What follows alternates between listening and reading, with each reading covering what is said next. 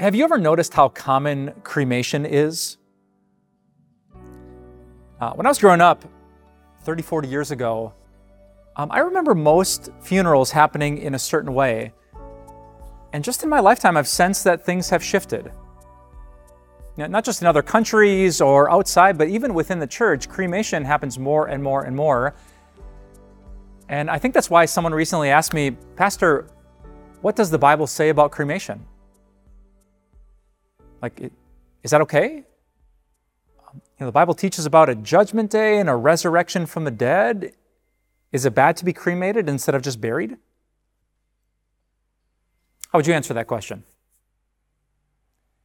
If you remembered what the book of Revelation said and the book of Deuteronomy, do not add or subtract from the Bible, how would you answer? Historically, this is kind of a complicated question. Generations ago, when people would hear about the resurrection of the dead that the Bible speaks of, on the last day, Jesus comes back, the dead are raised, their bodies are glorified, and they get to live with Him forever. Sometimes people who wanted to scoff at that idea, who said, yeah, right, a judgment day, bodies raised like skeletons? What is exactly going to happen to mock that idea? They would be cremated.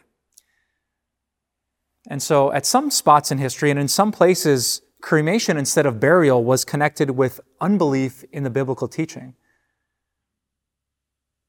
So I would ask, is that true today? Is there any Bible passage that I could find that says you have to be buried like this? There has to be a wake with the night before and an hour before the funeral service, then it has to happen like this in a casket that we put 6 feet under in the ground. Is there any passage that says that? And the answer is no. Is there any passage that says thou shalt not be cremated? The answer is no. So is it a sin to be cremated? The answer is no. The truth is, when Jesus comes back, it's going to take a miracle either way. If Jesus is going to take a dead body, a decayed body, a bones body, a burnt to ashes body, a scattered over a golf course body, and bring them back and make them a glorious body without aches or pains, without allergies or limps, without migraines or anxiety, if this is a glorious new body, it is going to take a miracle of God. And that's exactly what's going to happen. 1 Corinthians chapter 15 says, listen, I tell you a mystery. We will not all sleep, but we will all be changed. The trumpet will sound, the dead will be raised imperishable, and we will be changed. The dead will be raised. Not the dead who were buried in the right way, the dead. Everyone who trusted in Jesus, whose soul has been with Him since their last breath, will be raised and they will be changed.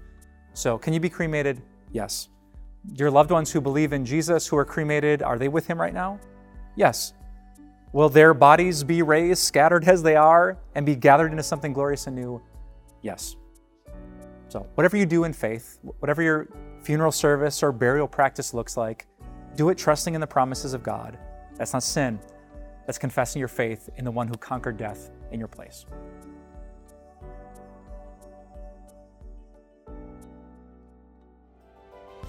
Hey everyone, Pastor Mike here from Time of Grace. Hey, thanks so much for taking your time to listen to this message. We would love so many other people to hear about this message too. So if you could think of someone in your mind right now that could use this, we would love for you just to take a moment and share it. That's essentially how people hear the good news of Jesus, believe it, and find eternal life in His name. Thanks for sharing, and have a great day.